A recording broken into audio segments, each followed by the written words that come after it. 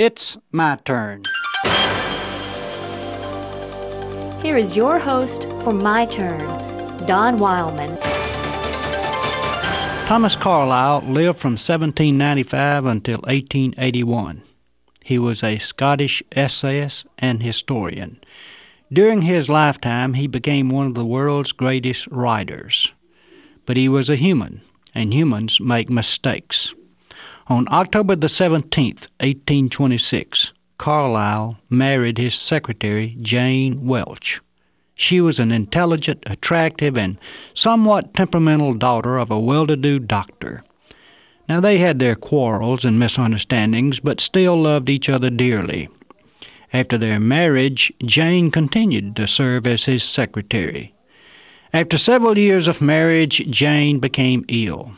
Being a hard worker, Carlyle became so absorbed in his writings that he let Jane continue working for several weeks after she became sick. She had cancer, and it was one of the slow-growing kind. Finally, she became confined to her bed. Although Carlyle loved her dearly, he very seldom found time to stay with her very long. He was busy with his work. When Jane died, they carried her to the cemetery for the service. It was a miserable day. It was raining hard and the mud was deep. Following the funeral, Carlyle went back to his home. He was taking it pretty hard. He went up the stairs to Jane's room and sat down in the chair next to her bed. He sat there thinking about how little time he had spent with her and wishing so much that he had a chance to do it again. Noticing her diary on a table beside the bed, he picked it up and began to read. Suddenly he seemed shocked. He saw it. There on one page she had written a single line. "Yesterday he spent an hour with me, and it was like heaven. I love him so." Something dawned on him that he had not noticed before. He'd been too busy to notice that he'd meant so much to her. He thought of all the times he had gone about his work without thinking about and noticing her. Then Carlyle turned the page in the diary.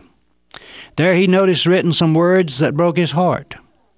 "I have listened all day to hear his steps in the hall," she wrote, "but now it's late, and I guess he won't come today." Carlyle read a little more in the book. Then he threw it down and ran out of the house.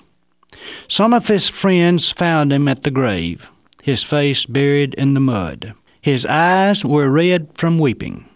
Tears continued to roll down his cheeks. He kept repeating over and over again, "If I had only known, if I had only known." But it was too late for Carlyle. She was dead. After Jane's death, Carlyle made little attempt to write again.